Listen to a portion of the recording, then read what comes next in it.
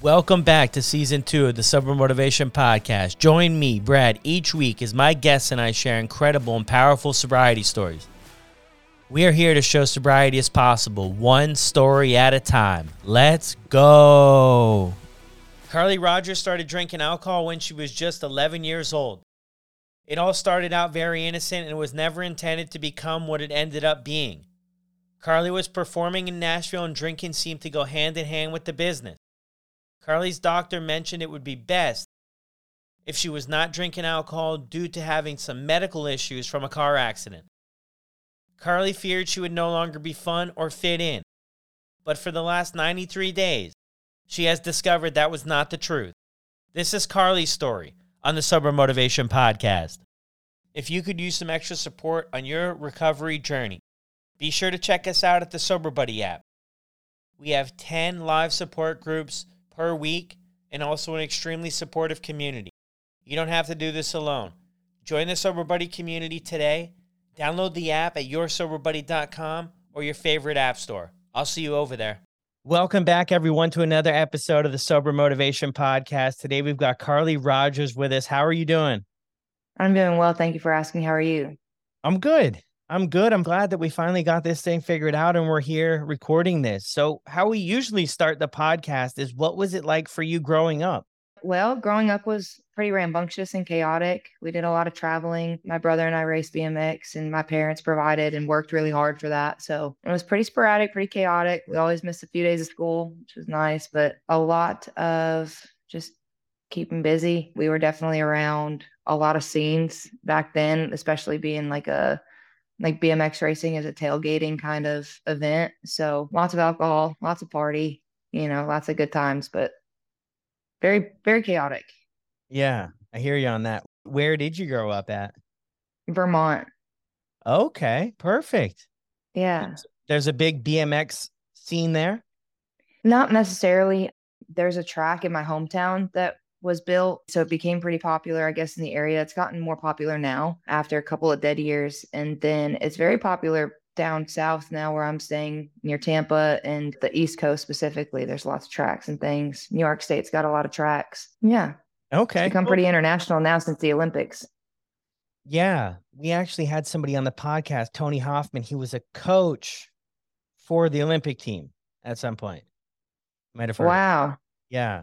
He was a BMX guy. So cool. So BMXing, a lot of people too, since we are on a sober podcast, a lot of people too have something happen in their childhood that maybe they can say, hey, maybe this didn't necessarily directly relate to things becoming a problem, but maybe it affected things. Did you have anything like that you can recall from your childhood days?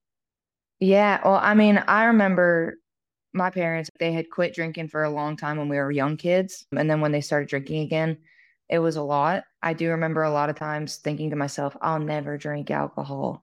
I'll never do that. I don't like the way people look or smell or act when they drink and things like that. And then there was a couple of pretty chaotic events that I do pretty vividly remember from being a kid that I swore, like, never gonna drink. As soon as I'm even able, I won't. I could get permission to drink it right now and never wanted to. And then, I don't know, I was at a friend's sleepover when I was in middle school, and that was it. The peer pressure was all it took really at that age to be able to start drinking. And that's kind of when it flipped. Yeah. Interesting you say that, when it flipped. So you went from not being interested to being interested. Yeah. In middle school. In middle school. Yeah. Well, and I was young in middle school too. So I might have been 12 in the 7th grade, but I started off at 11. So I can't remember if it was 11 or 12 when I started first really consuming beer and liquor. How did that look for you? How did that come about? Well, a bunch of us, young girls that were all friends and stuff. We were at our friends' parents' lake house or something for the weekend, and the adults went to sleep, and we had our own little cabin. So it was as easy as being sneaky and grabbing a bottle, which come to find out later on in life, they didn't care. The parents at the time, they knew that we snuck it. They didn't care at all. And we were all being sneaky. So it was fun. And we couldn't taste anything because we were 11. So it just tasted like water because our taste buds haven't developed yet. And then we felt goofy. And so that's kind of the way that we got, at least I can say for myself that I got enticed and hooked on drinking. Yeah. If that makes sense. Of course. Yeah, yeah, of course. I mean, the availability is there, and then yeah, it's like a good time at first, right? For most of us Yeah, anyway. Well, some people have right. a really bad experience where they're throwing up and stuff, but we still go back to it and experiment more. How did things progress though? Because I can't imagine at 11, 12, this becomes an everyday thing for you, no. It did pretty quick. My parents worked really hard and they were home a lot, but they were also gone just as often. And a lot of my friends were like that. They all had parents that either they would go out at night or they would leave us home alone for the weekend or whatever the case was. And it was always available. And a lot of times without restriction. Like we didn't have to ask permission or didn't have to sneak because our parents weren't home. Or a lot of us had older siblings that were generous enough to leave some behind or let us hang out with them while they were all drinking. And so, yeah, it was very easy to become habitual, even in high school. I remember going to sports practices either hungover or drunk and thinking it was funny and still performing great, still getting good grades in school, still, a starting athlete or anything like that. And this is fresh information. I've done hundreds of podcasts now and I've never talked about this. So I hope I'm not getting anybody in trouble by that. But it's just crazy. Like I remember now going back through 1 year high school, I had a class with one person every single day, every semester. And we would bring water bottles of vodka into school and drink them. And not every day, but more than once a week sometimes. And and then on top of that too, just the weekends we never really had any restriction. Yeah. Yeah. I mean, this is probably a more common of a story than maybe even we realize, Yeah.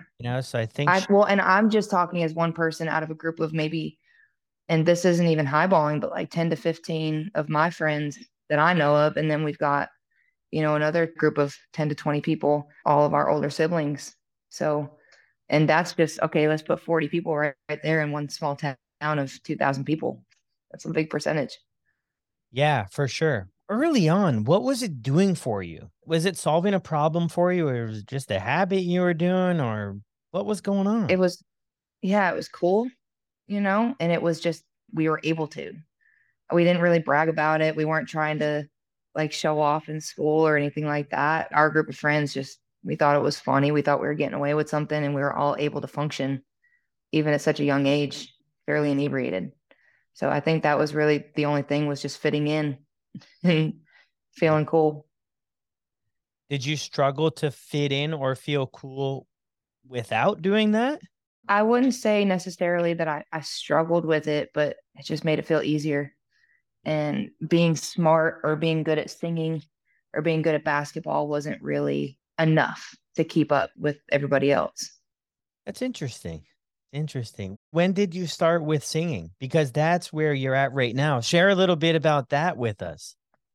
Yeah. So, I mean, I started really performing when I was 5 or 6, performing the national anthem at BMX races. And then I got into singing the national anthem at parades and other sporting events around town.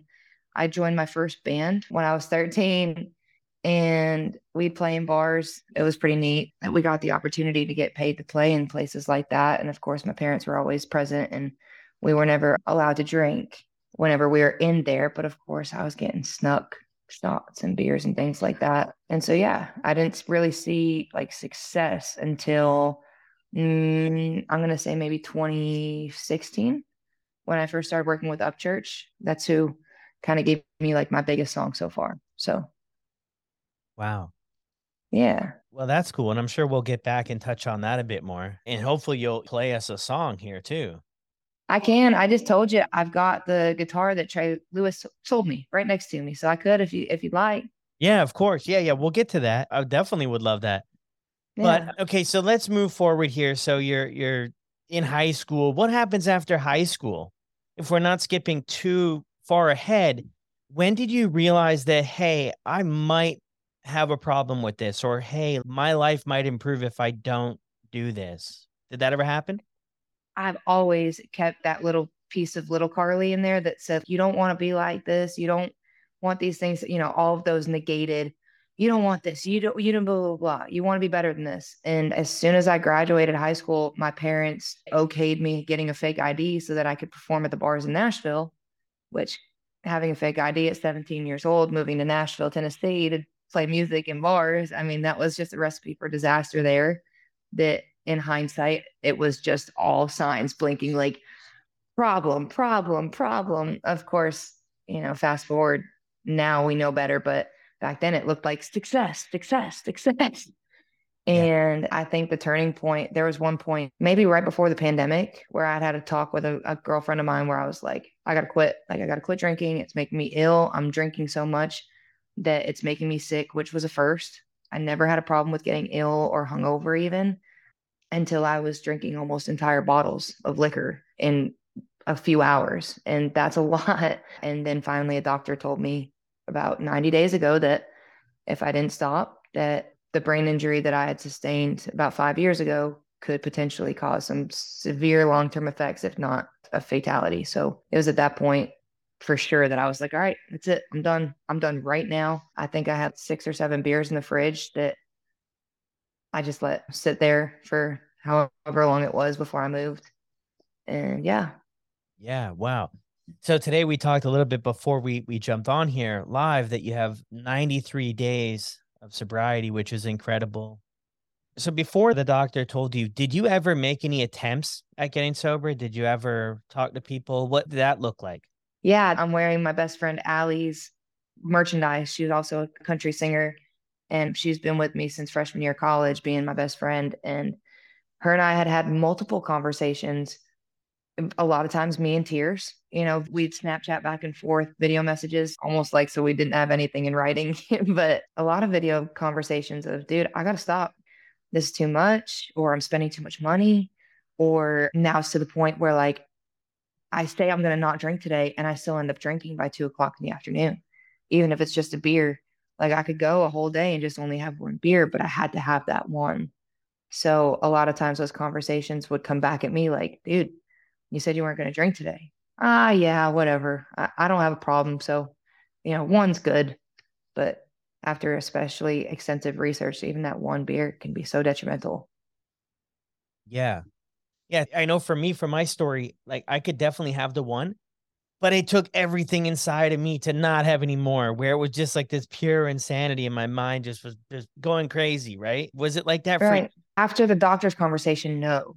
But before the doctor conversation, absolutely. I was like, oh, if I'm sitting here drinking a soda, I might as well drink the beer or whatever. Yeah, it was definitely possible to have that one, but after the one, then it was like, yeah, you just wanted more. One for me Yes. never did the trick. I was never after one.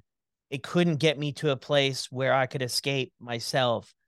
So I just had to have more and more and more. And I always called that cruising altitude too. I never wanted to get drunk, but I wanted to get up to cruising altitude where I felt comfortable. And I almost felt more comfortable because I could either not have the one, but once you have that one, like you said, now you're just like, well, let me just get into my comfort zone or let me just keep on having them. And Yeah. I always was chasing that comfort zone, which unfortunately my comfort zone became 12 to 15 beers or a few liquor drinks. But yeah, that was definitely tough. Yeah. No, no, I hear you for sure. What role does this all play in sort of the country music scene? Because I know just from knowing I'm a huge country music fan, and I know there's a lot of artists out there who it's interesting to me. They don't drink themselves. They're sober, but they make songs about drinking. And I'm just thinking Yeah. it is what it is. It's cool. I'm not against that. What I wonder is how wrapped up the culture is about drinking. And like if you want to make a hit song, maybe that's how you do it is talk about drinking. I'm curious about that. I really know nothing, and I'm sure you probably have much more insight on this. So what do you think? Yeah. Well, and I'll even take it, if I may, I call these my little stoner thoughts because I go down these rabbit holes of things. And I'll even take it back as early as like the Mountain Dew and White Lightning days where it's so ingrained in the genetic component of growing up, maybe low middle class, upper middle class, blue collar, whatever you want to call it, country, that everybody relates to it. So therefore it's profitable. So therefore the industry is pumping that into the system, which again just regurgitates more alcoholism coming through. That it's just this big wave, in my personal opinion, this big cycle, which I've also kind of taken a step back and looked at it as pretty offensive. Even when I was drinking, I didn't like listening to songs that talked about let's just go get drunk and this is why we drink and everybody raise up your glass and cheers. It's like, you're just like provoking it almost, which is fine. And I get that the general consumer is probably listening to those songs while they're drinking. But yeah, I mean, I feel like the industry definitely force feeds it, which perpetuates a natural cycle of more alcohol use and consumption. I think they're all, pardon the crass term, but I think they're all in bed together as far as the industry is concerned. You see these country singers that end up getting thousands and thousands and thousands of dollars from beer manufacturers or liquor companies. That's interesting. Yeah. And I think when you kind of take a step back, you can see all the moving pieces. Would it be hard to get a song about recovery and sobriety sort of through the channels than it would be maybe the party track? I feel like people have shot that shot. You know, I would even go, I think Trey Lewis himself has a song about it too.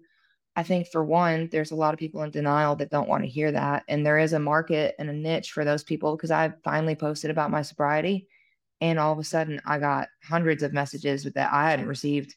You know, my channel's been a little bit of a shadow ban, if you will, for the last couple however longs. But when I posted that, it was like an influx of messages from people who have also been struggling for a while that felt uncomfortable sharing that or felt that they didn't have an artist to look up to for that reason because a lot of these artists that are sober, like you said, they're still singing about booze or they're still singing about partying. And I think it's possible, but the marketing isn't probably there from the mainstream. I think it would all have to be independently boosted. And I think a lot of people would turn it off or even skip it on purpose because they don't want to hear that. Mm. And the people that do want to hear it maybe aren't ready for it. It marginalizes this very small group of folks, I think, that are in this genetically disposed group of people Yeah. that are ready and willing to receive that message, if that makes sense. Yeah, no, for sure. For sure. Yeah, that definitely does make perfect sense. What I'm getting is that there's not enough people to throw the money at it to make a Yeah. to make something to make it a hit, right? It might not be a hit, so maybe we don't take a chance on it. It's interesting though. What motivated you or inspired you to share your story? Well, it finally took, there was some chastisement from my page, like from some of my followers that were, oh, you haven't been drinking lately or whatever, which that sounds kind of weak minded for me to just succumb to that in order to start sharing it. I wanted to be solid on it, at least giving myself that 60-day, I've done this. I didn't want to get to 5 weeks in and slip up and then had been posting about it for weeks. I certainly didn't want to look as if I was doing it for clicks or relatability or anything like that. And when I was able to explain it too, I think it got asked as a question. Like I post the ask me a question thing on Instagram a lot. Okay. And somebody had said like, oh, what you drinking tonight or something? And it just led me down the hole of the car accident post and being like, yeah, I'm not drinking and here's why. And I think too, in person, a lot of people were starting to offer me drinks and it was getting hard to where I just wanted a blanket message statement to everybody that follows me like, hey, I am not drinking anymore forever. So I think all those components kind of added to the reasoning for sharing.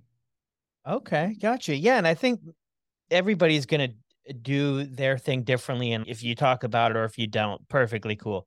But I definitely think there's an added amount of accountability to putting things out there. But you also Yeah.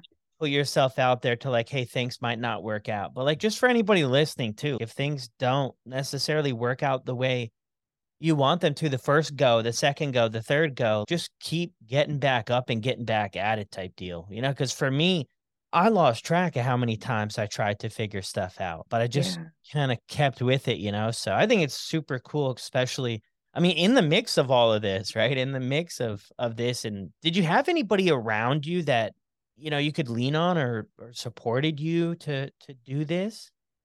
Not really. I don't have any friends that are alcohol sober specifically that I'm in close proximity with often. My whole family from generations down the line have been pretty consistently drunk. I'm going to just say consistently drunk for however long, whether that's a beer every day or getting plastered every night. It's every cousin, every aunt, every uncle. If they haven't quit, then they're still heavy on it. And, my best friend Allie is very supportive. If I said, hey, I want to go to the bars, but I need somebody to not drink with me, she would do it. That was never the case. And once the doctor told me that it was going to cause such damage, you couldn't have paid me to have any more alcohol. There's some days where I kind of crave the taste of it, but there's plenty of other alternative options where I can get like a butterscotch flavor or something like that, and it does the trick. But no one really specifically where I could be like, hey, can you just like hang out with me inside at home and not drink?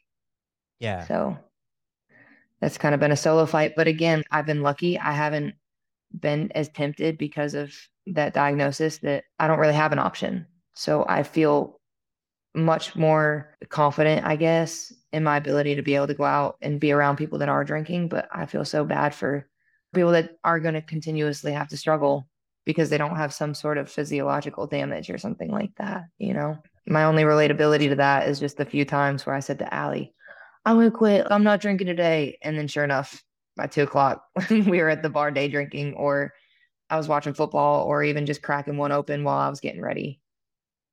Yeah. Yeah. It just becomes so intertwined with so many activities and everything, right? So, Yeah. what was it about the visit there? So, the doctor told you that a lot of damage could be done if you, like, how did drinking get connected with this? Did he know that you were struggling with drinking or you were drinking a lot, talking with him? Yes. So we'd been studying this brain lesion that I sustained. I got in a really bad car accident in 2017, and it ended up just with a permanent brain lesion. We had been putting off studies on it just to see as far as long-term effects. So I didn't think anything about it. And then my first visit, they asked the standard, like, do you drink, do you smoke, yada, yada. Told them that I drank. And I say like everybody else, but I'm sure everybody else is honest with their doctor. I lied like a damn Nope. hound. Nobody's honest with their doctor. Go ahead. Yeah, like a couple times a week, and then we did a sleep scan. We did all these different EKGs, EEGs things, nerve taps and stuff. And I've also got physiological damage in my grip strength, like my hands, which sounds a lot like this other disorder that's called Korsakoff's, is what it's referred to, severe brain damage based off of alcohol usage. And that brain lesion where it sits in the brain kind of thing. And I'm no doctor by any means. I'm just trying to relay the information the best I can. But essentially the message was relayed like, hey, yeah, we're seeing some serious signs of brain injury, damage. The first thing I would suggest before we go any further is just cut out the alcohol. All alcohol, any substance that's not whatever you're supposed to do, cut it out, and we'll test again in a year. And so that was the first Nix. And he said, if these physiological memory, grip strength, any sort of neuropathy that's going on, if any of that is affected by the alcohol, then we'll be able to tell in a year. And if it's a brain injury, then the alcohol is just making it worse anyway. So just cut it out, and maybe there's progress to be made. And if there's not, then at least we're sustained where we're at. Yeah. Wow. So did you eventually get honest with them about how much or no? Or did they kind of have an idea? No, they didn't really follow up with anything like that. I was honest enough with myself and my friends and family, and everybody on Instagram knew how much I was drinking, Yeah. but no, I never really came forward and was like, I'm actually drinking 6 to 30 beers a day. And Is that how much you were drinking when you were doing shows and stuff? Like 30 oh, beers? I'm not exaggerating when I say, yeah, easily in a day, especially if we had like a tour day where I was up in the city that I'm performing in, starting load in at 11. I'd crack a beer as soon as we woke up sometimes, and never get drunk or ill or sick that I would have, considered to be. And sometimes mixing other substances throughout the day, whether it was something to keep me awake, like an Adderall or something like that, or if I was smoking pot, all those things. It was just constant up and down. And I would say, yeah, easily between 11 o'clock in the morning and 2 a.m., there's no way I drank less than 30 beers or a couple bottles of liquor. I'd drink Jack Honey straight on the rocks, and I'd go through quite a few of those just pre-show to post-show.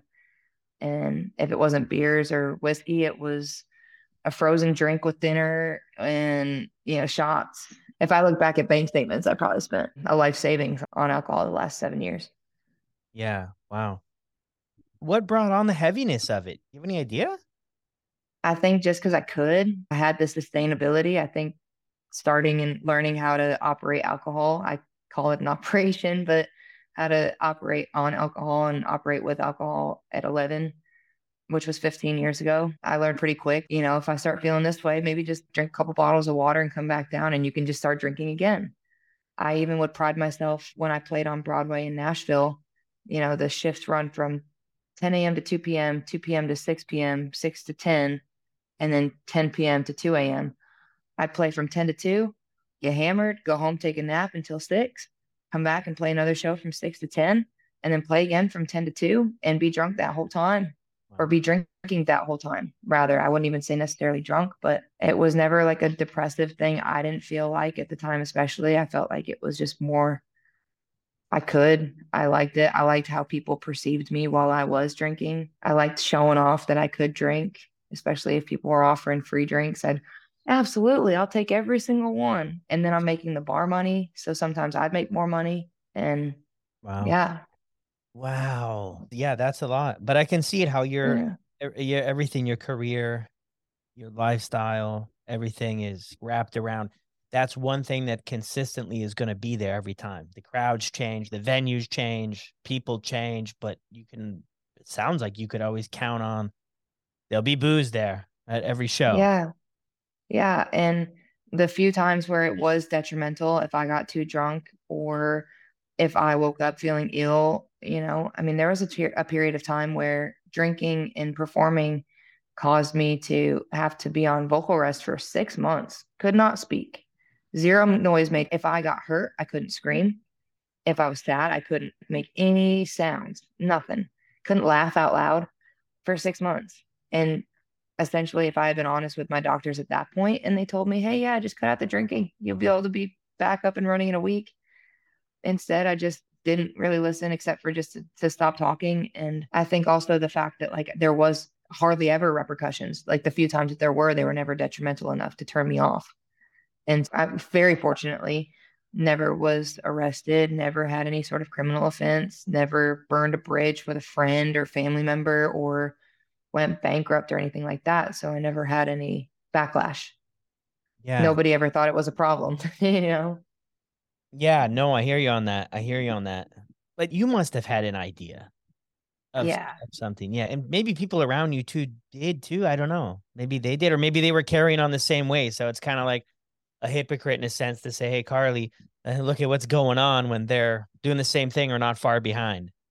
Yeah, I think off the top of my head, I know of one person in my family that I could call and be like, "Hey, how's your sobriety doing 20 years later or whatever?"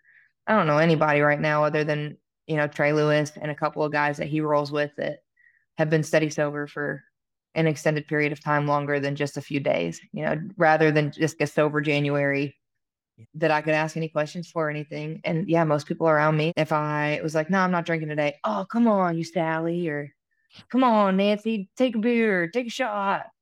Yeah. What are you, a lame-o?" I'm like, no, I can do it. I'll take 5 right now. Yeah. I'll show you. I'm wondering, Yeah, do you have any songs that relate to this or anything gonna in the future? Is it anything you've I'd thought? like to. Yeah. Yeah, I really would like to. Again, though, I'm just so afraid. I'm very confident that I won't relapse just on the fact that, like, kind of can't, even if the doctor was like, yeah, go ahead. I feel so much better now. I feel so much clearer. I feel happier. I feel less stressed, all these things. I wouldn't even want to go back to it. But I'm so just scared. And I'm sure anybody would be that if I do put something out like that and then I fall back, that I would just look like a hypocrite, which of course isn't the case. If anybody's listening that might feel that way, you can tell anybody 100 times that you're going to quit and not. And that doesn't make you necessarily a quitter or it doesn't make you any less sufficient. It just means that you fell off and made a mistake and you got to get back on, like you said earlier. Yeah.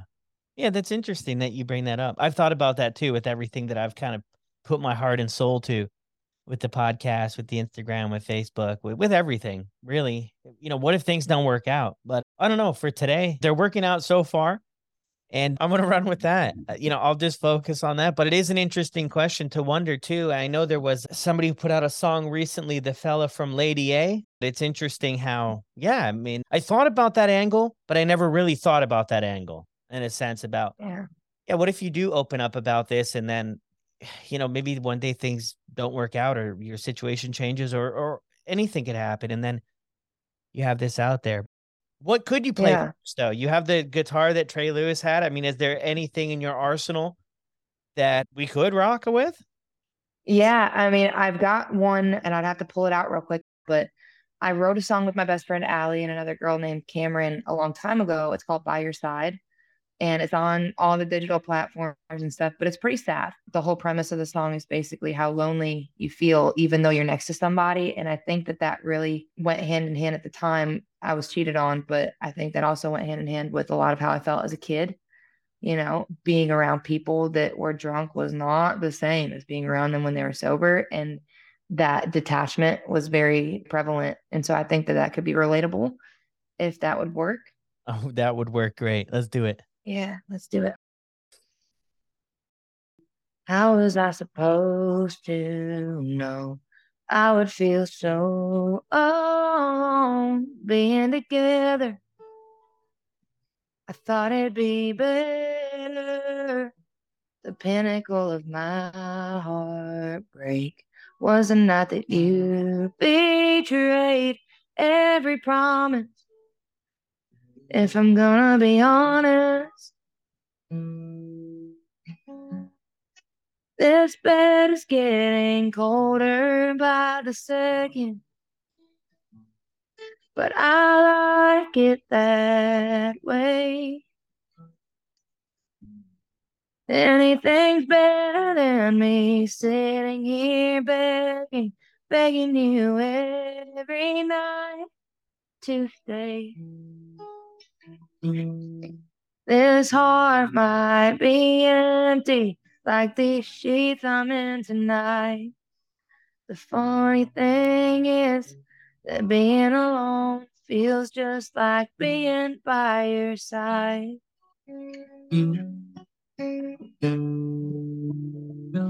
Now you can say it's all my fault, but I know I gave my all. I don't deserve this. If I'm gonna be honest, this bed's getting colder by the second, but I like it that way. Anything's better than me sitting here begging, begging you every night to stay. This heart might be empty like these sheets I'm in tonight. The funny thing is that being alone feels just like being by your side. It was fine, it was you, it was I, rain falling from the sky. In the middle of the night, I could see it in your eyes. Something wasn't right. You said that I was crazy, but was I really, baby? This bed's getting colder by the second, but I like it that way. Anything's better than me staying here begging, begging you every night to stay. This heart might be empty like these sheets I'm in tonight. The funny thing is that being alone feels just like being by your side. Yeah. Wow. That's heavy. That's a heavy one. Yeah. Thanks. No, it was meant to be. And actually, that it was at that point in time too when I couldn't speak. I was on that vocal rest. That's when you wrote it? Yeah, I was on that vocal rest, so I couldn't even hardly. I was toward the tail end of it. I still hadn't fully recovered yet. But yeah, we got to writing on that because I got cheated on too. And I hadn't really put it in that frame before of, a partner who just wants their partner to be home with them instead of out partying or doing other things. But it kind of fits well with that too. Yeah. No, I could really relate to what you had mentioned before about being by people or being with people and not able to feel connected. Cause I felt like that like my entire growing up. I felt like the world was going on around me and I just didn't feel a part of it. And that's Yeah. a whole nother thing, but I can relate to it a lot in that sense. Yeah. And also, congratulations, of course, to you for your journey. I think that's amazing and what you're doing for everybody else. And you got a pretty large page. You're changing a lot of lives. And if it wasn't, for Trey posting y'all and I think there's another page too that I follow. I mean, I read the quotes every day and they actively remind me, like, you're so much better off without the stuff. I think for a long time, I thought that I'd be worse, that people wouldn't like me, that, I'd no longer get the joke, or I wouldn't, like you said, be involved. And a lot more people than we think are struggling with it.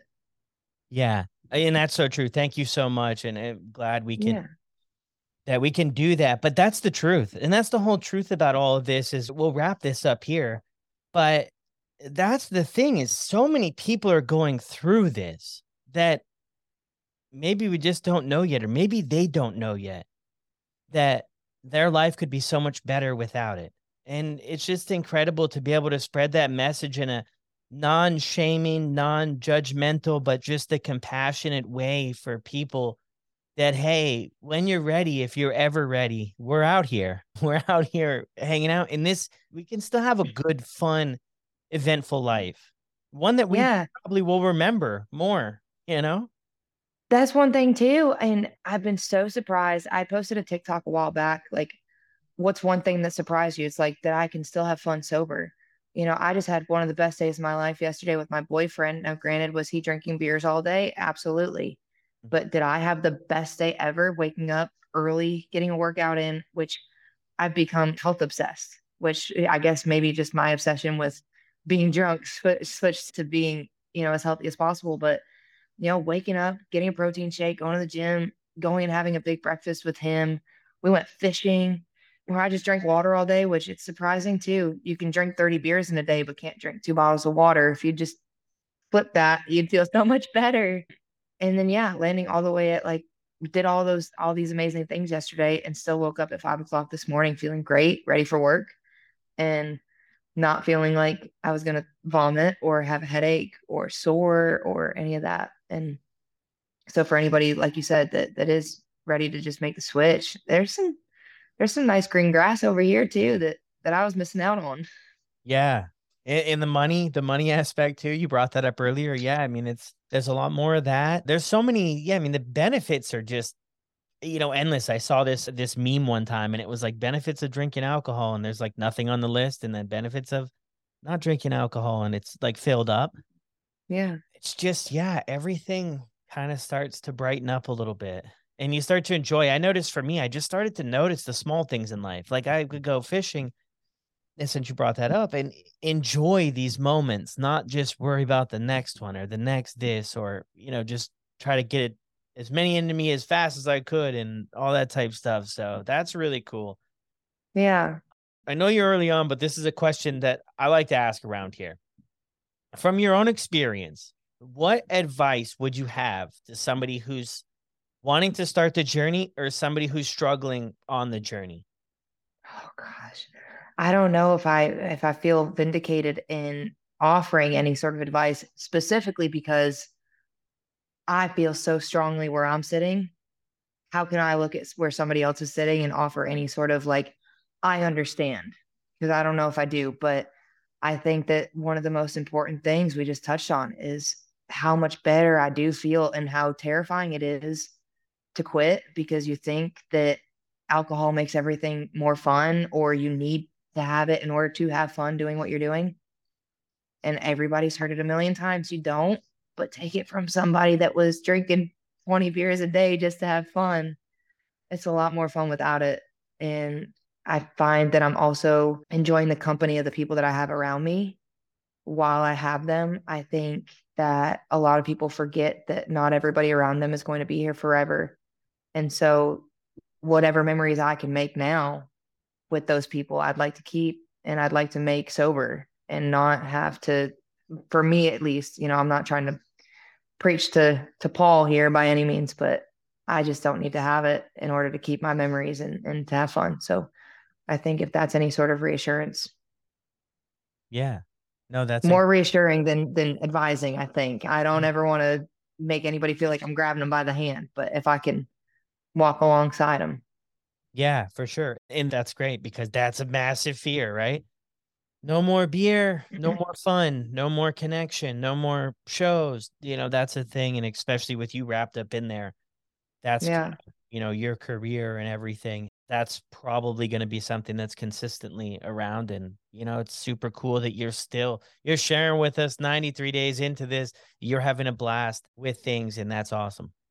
Yeah. I also kind of feel good too when somebody keeps irking me and I say no. Gosh, I had one fella, he just kept on and on one day at the bar because I still hang out in bars. Mhm. I still go to things where alcohol is plenty Yeah. prevalent. And one fella was just getting on to me one day about doing a shot. And I was like, no thanks, no thanks, no thanks. And not one part of me wanted to, but I was more so just getting agitated at having to continue to say no. And finally I go, hey man, I can't drink. So please stop. Oh, well, why? And feeling so empowered to just be able to be like, I don't have to tell you. I just don't, I can't, I don't, and please stop. That's kind of a fun feeling to just nix somebody and make them feel stupid for asking. Yeah, exactly. There you go. Well, thank you so, Yeah. so much for doing this. I really appreciate it. No, and thank you for having me too. I feel like I invited myself, but I'm glad to be here and I appreciate you taking your time. Huge shout out to Carly for sharing her story on the podcast today. What an incredible story. Rooting for her to keep this rocking. 90 plus days sober when we launched this episode. Wow. Thank you so much, everyone, for all the support. And if you enjoyed the podcast, this episode, or any of the episodes, be sure to leave a review on your favorite podcasting platform. And I'll see you on the next one. I'm going to leave you with the professional cut version of Carly's song, By Your Side. How was I supposed to know I would feel so alone being together? I thought it'd be better. The pinnacle of my heartbreak was the night that you betrayed every promise. If I'm gonna be honest, this bed is getting colder by the second, but I like it that way. Anything's better than me sitting here begging you every night to stay. This heart might be empty, like these sheets I'm in tonight. The funny thing is that being alone feels just like being by your side.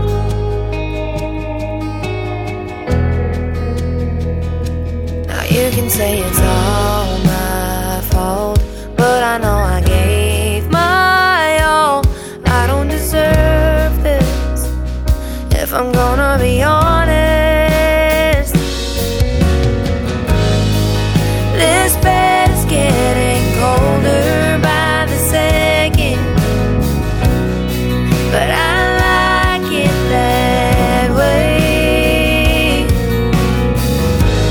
Anything's better than me sitting here begging you every night to stay. This heart might be empty, like these sheets I'm in tonight. The funny thing is that being alone feels just like being by your side. We would fight, it was you, it was I, rain falling from the sky. In the middle of the night, I could see it in your eyes. Something wasn't right. You said that I was crazy, but was I really, baby? This bed is getting colder by the second, but I like it that